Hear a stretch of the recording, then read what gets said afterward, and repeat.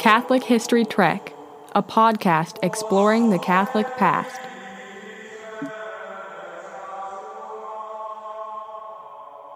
What you just heard in the background of our intro is an example of Gregorian chant, the most common and venerable, though certainly not the only form of liturgical music in the history of the Catholic Church.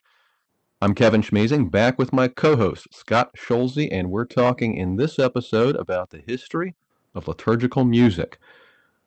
A few notes before we get going. Although there's a lot of content here, we recognize that this is still just an overview that skims the surface. There may well be separate podcasts coming in the future on individual topics such as chant or Palestrina or Sacrosanctum Concilium or heaven knows what else. We really don't know where this podcast is going. But that leads me to the second point. At the end of every episode, Maria ushers us out and gives our email address, CatholicHistoryTrek@gmail. We'd love to hear from you. If you notice that we make mistakes, which is not just possible, but probable, feel free to send us an email about it. But especially feel free to send us suggestions. If you have ideas for topics for future podcasts, something you're interested in, or something you think we should cover so that other people can hear about it, please send us an email. We'd love to hear from you. Without further ado, to get us started in our rapid survey of the history of music in the Catholic liturgy, I'm going to turn it over to a guy who has to be one of the world's foremost experts on the subject of Catholic chapel cars. So while the very first Christians did not use chapel cars, they did use music. And to get a very good idea what these earliest Christians did, it's beneficial to look at some of the Jewish customs, since the very first Christians were of Jewish origin. So if we turn to the pages of the Old Testament, we see many examples of singing and music for the praising of God. In the Pentateuch, we see examples such as in Exodus 15, where Moses and the Israelites are singing a song of praise. In Deuteronomy 31, we see where God is giving Moses a song to write down and teach. And then in Deuteronomy 32, we see this song, which is generally called the Song of Moses.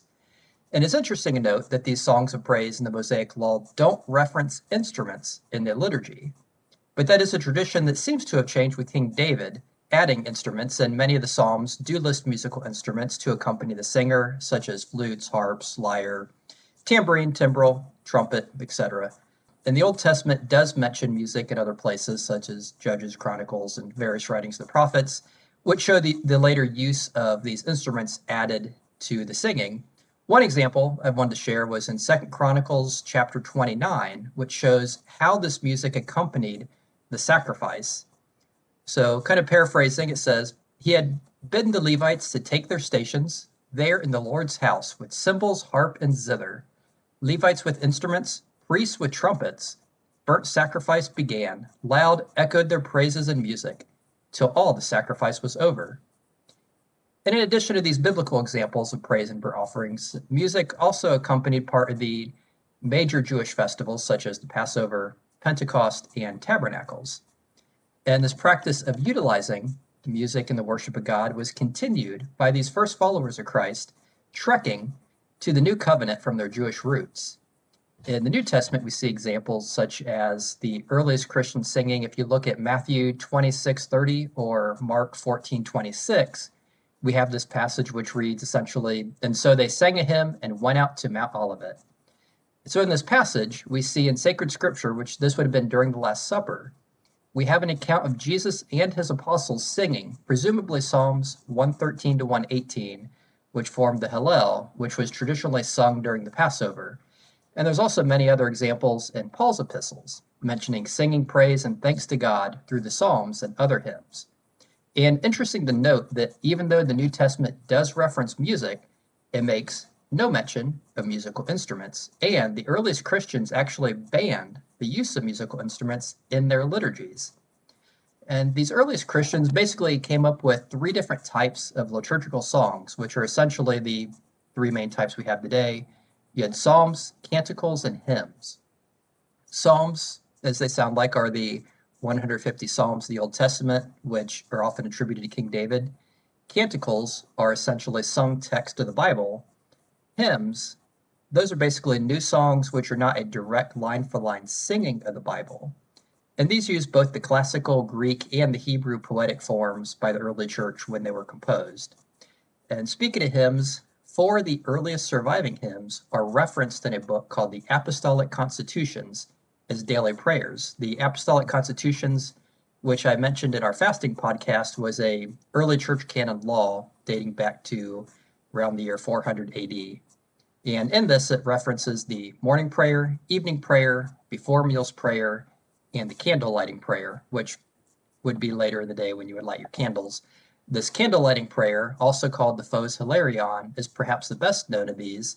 It's considered the earliest non-biblical Christian hymn. It's also considered the most rhythmical of the 4, and supposedly was composed by a saint on his way to martyrdom. And so the Christians who were accompanying him would have written it down, recorded it, and it became part of their prayers and song. And the reason I wanted to mention the Apostolic Constitutions is we can actually learn more about the singing of the early church from this work, where it directed Christians to frequent the church daily, praying and singing psalms, to sing for the martyrs, to sing the hymns of David. And I like this. It commanded them to not sing heathen or obscene songs, not just liturgically, but anytime. And then I like in Book 8 where it provides a specific point in the Mass where they had singing. Kind of pulling this line from that book, it says, "After all have partaken of the Eucharist, let the deacon carry what remains to the vestry, and when the singer has done, let the deacon say," and then it goes on to specify what the post-communion prayer was, which was led by the deacon. And I wanted to point that out because it mentions the singer. The Apostolic Constitutions has more to say about this role of singer, which is a clerical office of cantor, as we now would refer to it. The specifications laid out in the Apostolic Constitutions regarding the cantor show that the early church took this role of the liturgical singing quite seriously, which fits well into the famous line of St. Augustine, or St. Augustine, if you like, who lived during this period when he states, "He who sings prays twice." So some of the rules that were laid out for the cantor were that the cantor and laity were mentioned separately. So it points out that there is this office of cantor. It's not just a member of the laity. The cantor, along with the porters and lectors, etc., were listed as unordained lower ranks of the clergy. They could only be married once, which was a rule also applied to the lectors. They were not to baptize, which was reserved for the higher ranks, the bishop, priests, deacons. And some of my favorites, if the cantor gets drunk, he was to be suspended.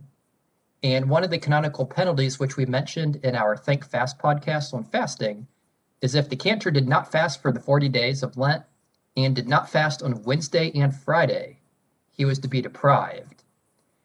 So clearly they took it seriously, and then 50 years later, at the Council of Chalcedon, they also gave instructions regarding the cantors and the lectors, whether they could marry or not marry. Over the next few centuries after this time, the musical forms of Christian music took shape with 2 main styles, essentially responsorial and antiphony. Responsorial was solo singing with a refrain from the congregation, and probably the best modern example would be if you go to the Novus Ordo Mass, they have a responsorial psalm between the first and second readings. So the cantor, the one who's leading the choir, would sing the main part, and then the congregation responds with the responsorial part of that psalm. The other form, antiphon, involves 2 alternating choirs. So if you imagine something like a monastic church where you have rows of seats lined facing each other, you have like a left half and a right half, I guess, of the church. So they would alternate singing the psalms or singing part of the hymn. And so that was, so those were the 2 main forms they started to develop. By the 4th century in the East, especially in the monasteries of Syria and Egypt, you had further developments. One of them was the Alleluia chant, which was a long melismatic composition, which melismatic just means you have multiple notes sung to one syllable, which had actually been recounted by St. Jerome when he was in Bethlehem, which we need to get to that when we talk about our history of the Bible. But this Alleluia chant was adopted by Pope Damasus in Rome in the late 300s, and he introduced it to the West. Originally, it was sung during Easter, and then its use and popularity grew to Paschal time, and then essentially all year except for penitential times like Septuagesima and later just Lent. The other development in the East in the 4th century was antiphon, which I mentioned previously. And if you have ever seen the works or heard the works of St. Ephrem the Syrian, his hymns are composed in antiphony. Even though he wasn't writing liturgically, it does show its use at this time. Around the same time, another character from another one of our podcasts, St. Ambrose of Milan, in the year 386, if you recall, he was in our Popes versus Kings podcast, where he was facing off with the Emperor Theodosius. He made some changes to the West. He imported a liturgy of St. Barnabas from the East, which is now commonly called the Ambrosian Rite, which still exists to this day. So St. Ambrose of Milan introduced antiphon to the West. And in the West at that time, they were predominantly using responsorial chant. So he brought in this antiphon to complement, go with this responsorial chant. And that eventually became called Ambrosian chant, which was the introduction of hymnody and metrical hymns to the West. In addition to the Ambrosian Rite and Ambrosian chant, there's another ancient liturgy from the same time called the Gallican liturgy, which had Gallican chant, which spread either from Lyon or Milan after originating in the East in Ephesus. And a few centuries later, there was another rite called the Mozarabic Rite with the Mozarabic chant, which originated around Toledo. It should specify Toledo, Spain, not Ohio. For any of our Ohio listeners, Toledo, Ohio is not a hotbed of early church chant. By the 5th century, the late 5th and early 6th century, you had the development of what was called the Schola.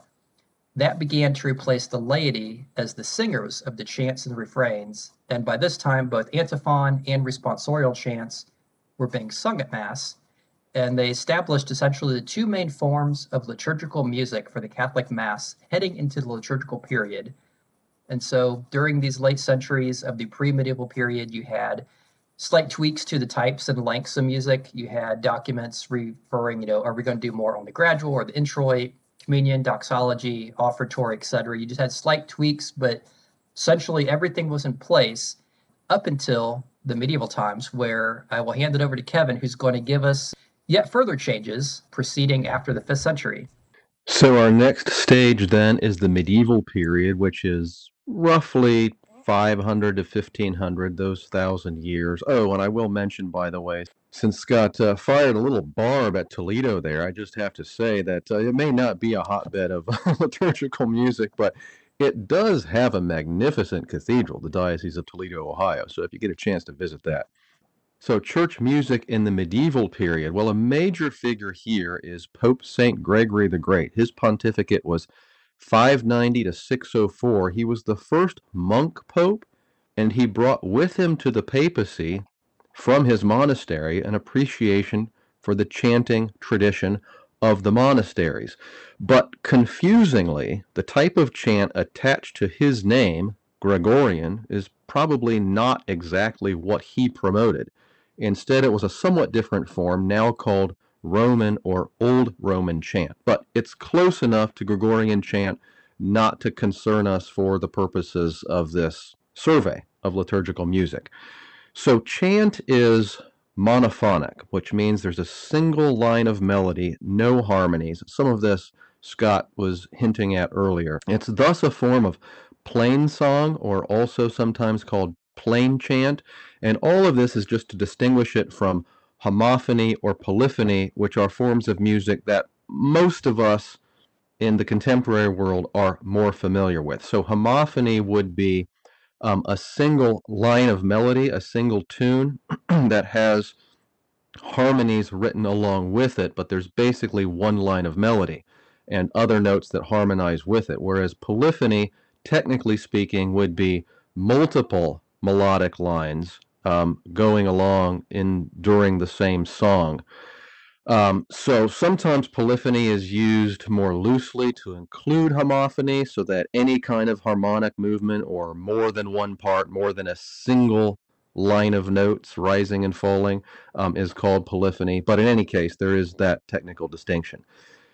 Gregorian chant is closely associated with the liturgy, and with the Roman liturgy in particular. So as Scott was laying out, there were various forms of liturgy in the early church, and thus various forms of chant. Those two things tended to be linked.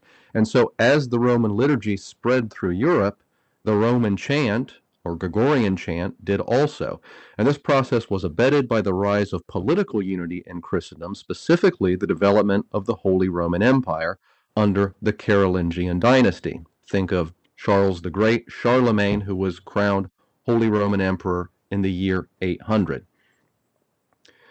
There are various institutions in the West, in the Western world, of which the United States is a part, that we kind of take for granted or see as just part and parcel of our existence at this point, and don't realize that they had their origins in the church or in Christianity, Catholicism specifically. And an example of that, I think, is the university.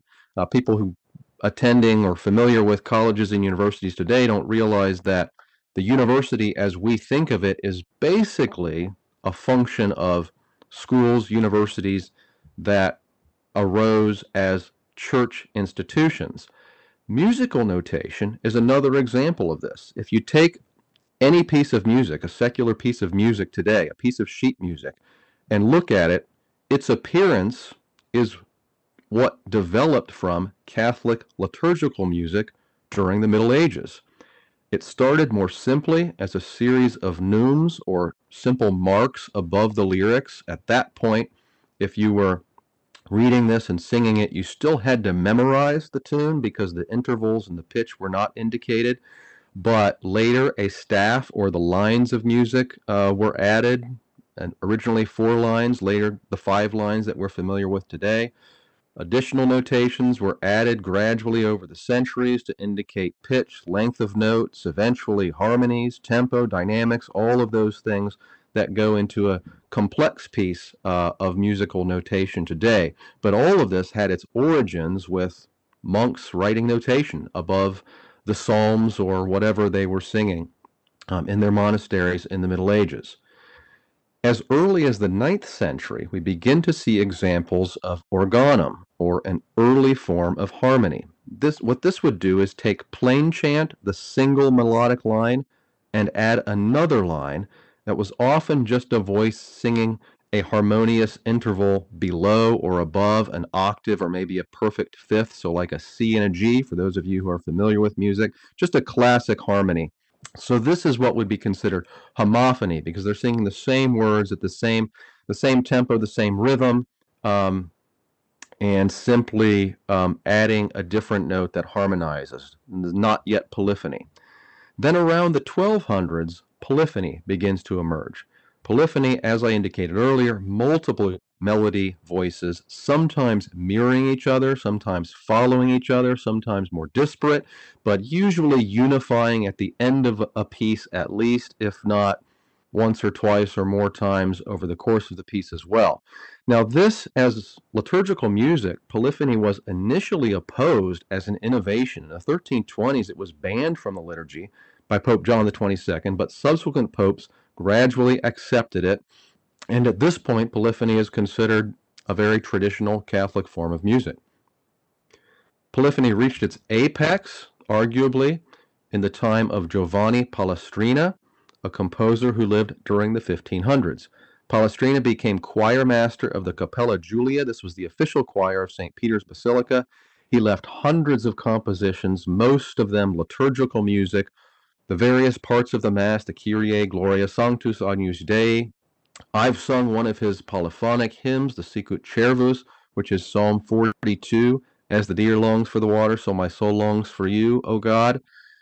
We don't have a piece of Palestrina handy. Of course, you can find it easily enough online, but I do have a sample of an Ave Maria by Jacob Arcadelt, who was a contemporary of Palestrina.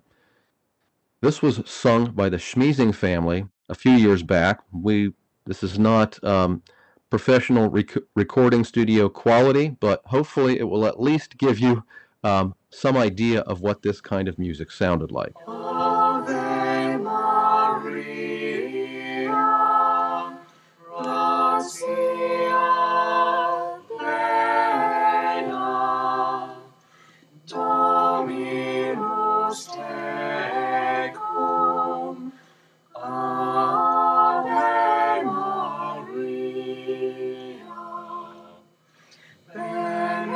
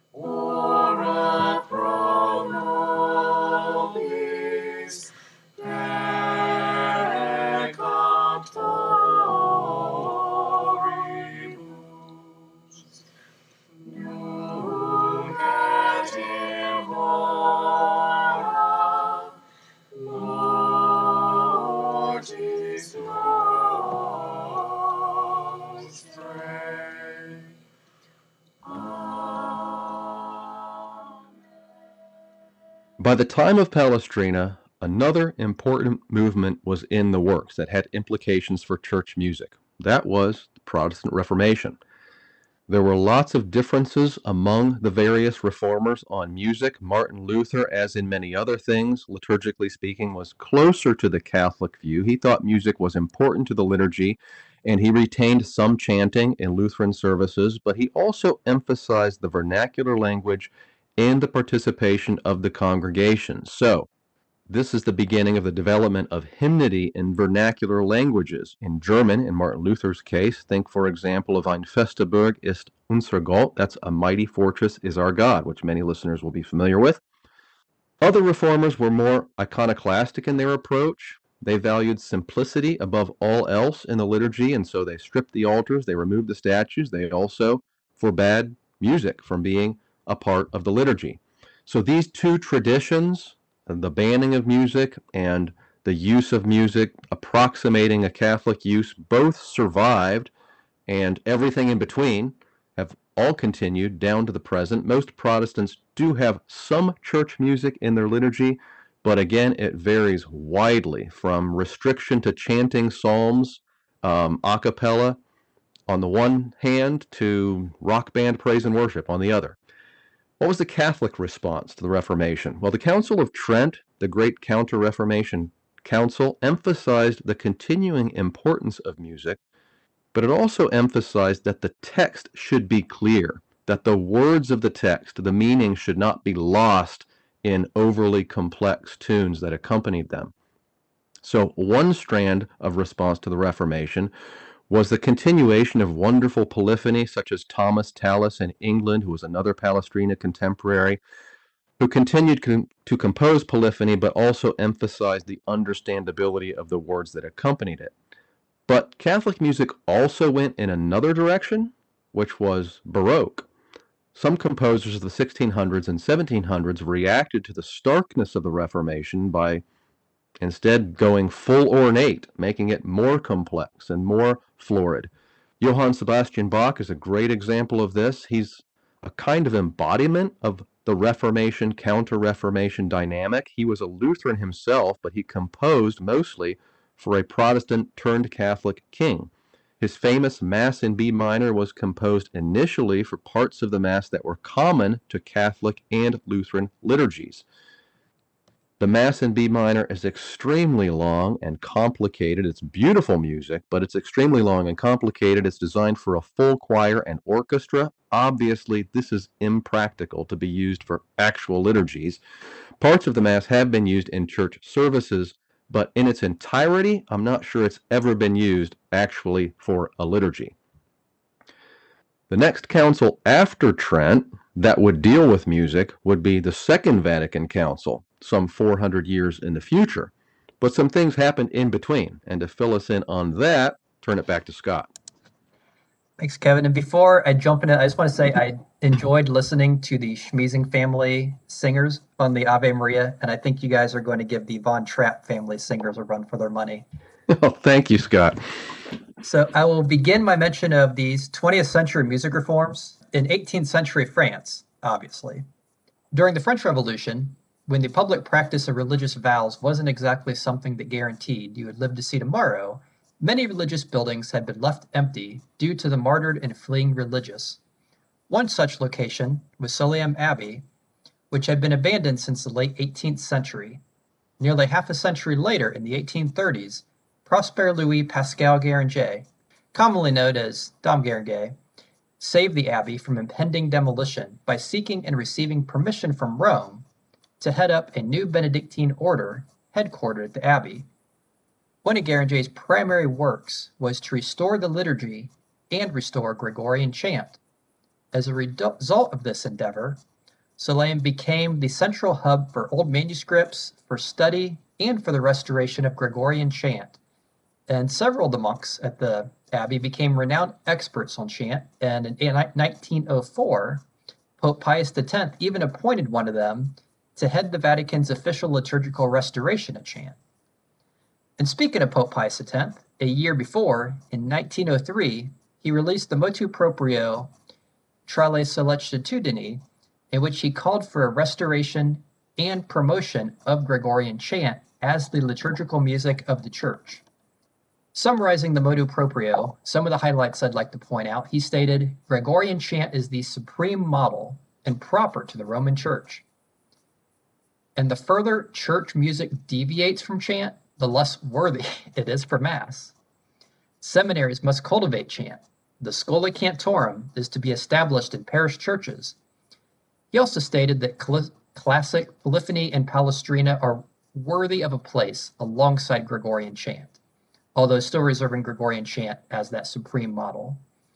He also said the church does favor the progress of arts and therefore allows for modern music in church, but warns that greater care needs to be given since modern music originates from profane uses.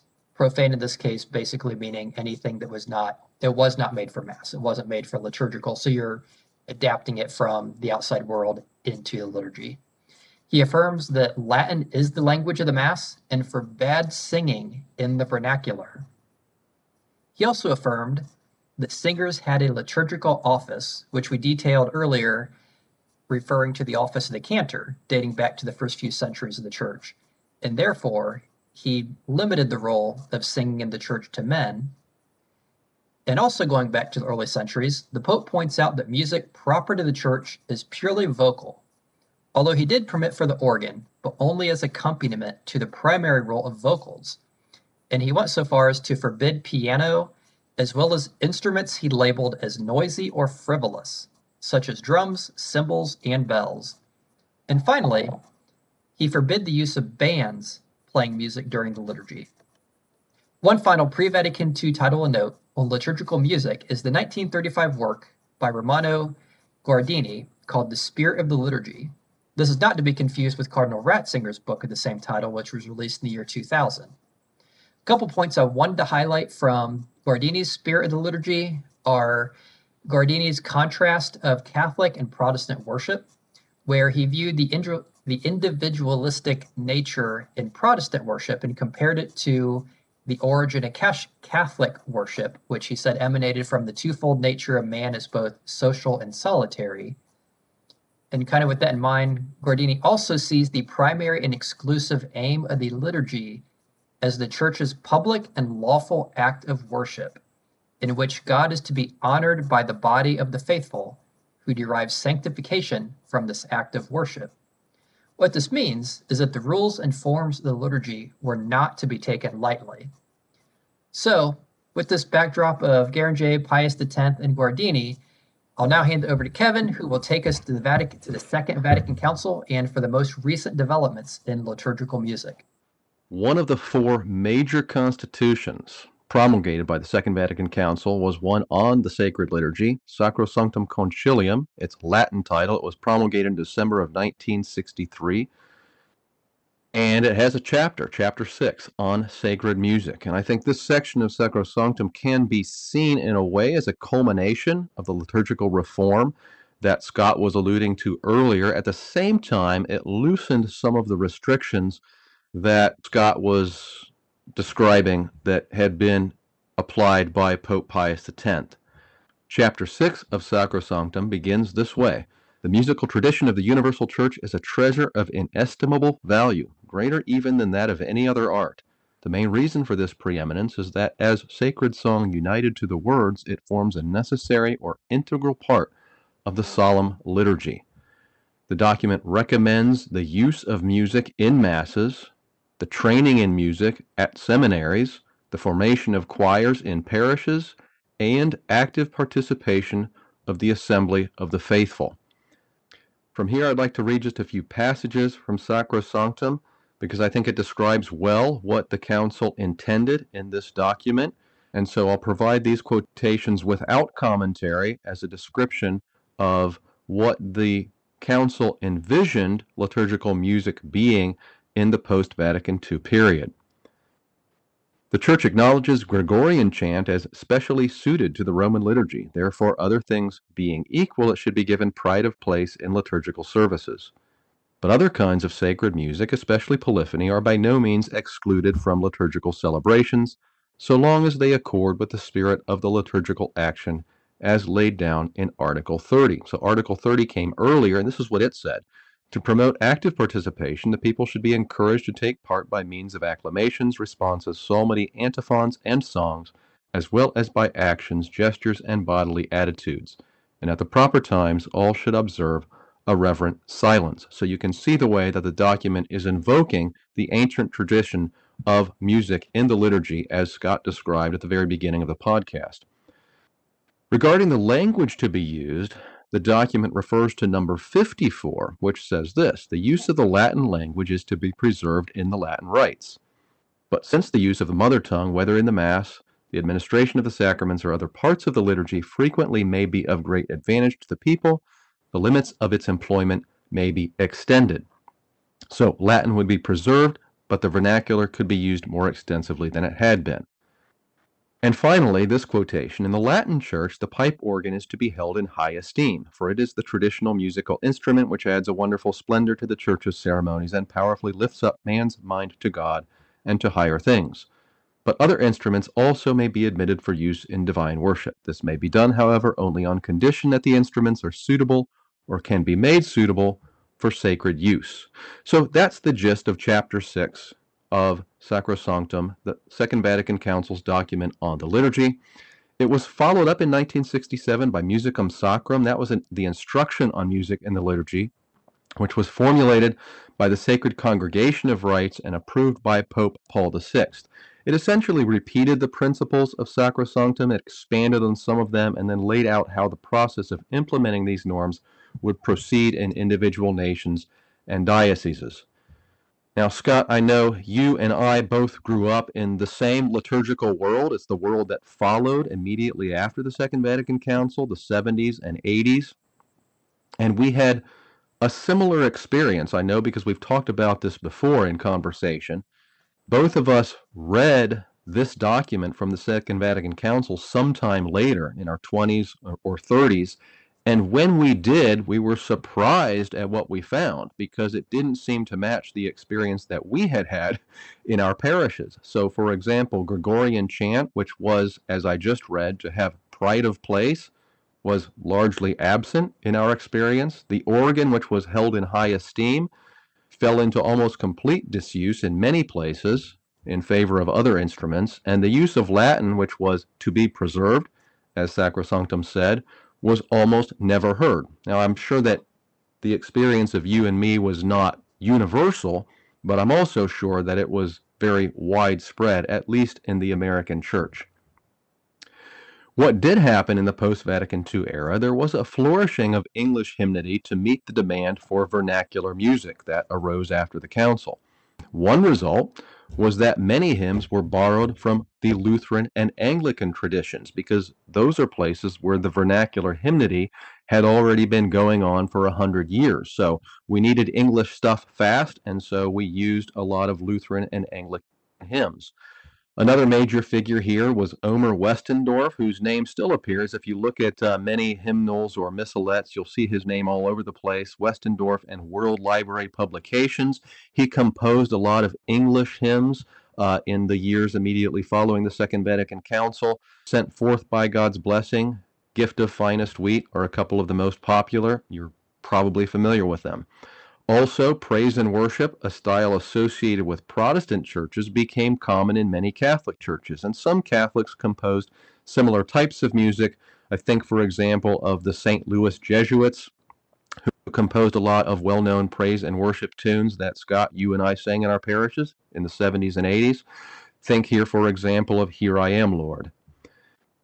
So we're getting close to the present at this point, and it's dangerous as a historian to comment on history when it's so near, but it does seem as though in the last maybe 20 or 30 years there has been something of a reaction or a swing of the pendulum, fostered in part by Pope John Paul II and even more so by Pope Benedict XVI, who encouraged more traditional expressions in the liturgy. And so it's my sense and my experience that more parishes are doing something closer to the description given by Sacrosanctum Concilium. That is to say, there's more Latin in the Mass, there's more chant, there's more a cappella, or at least where there's not a cappella, there's more organ rather than other instruments like piano or guitar.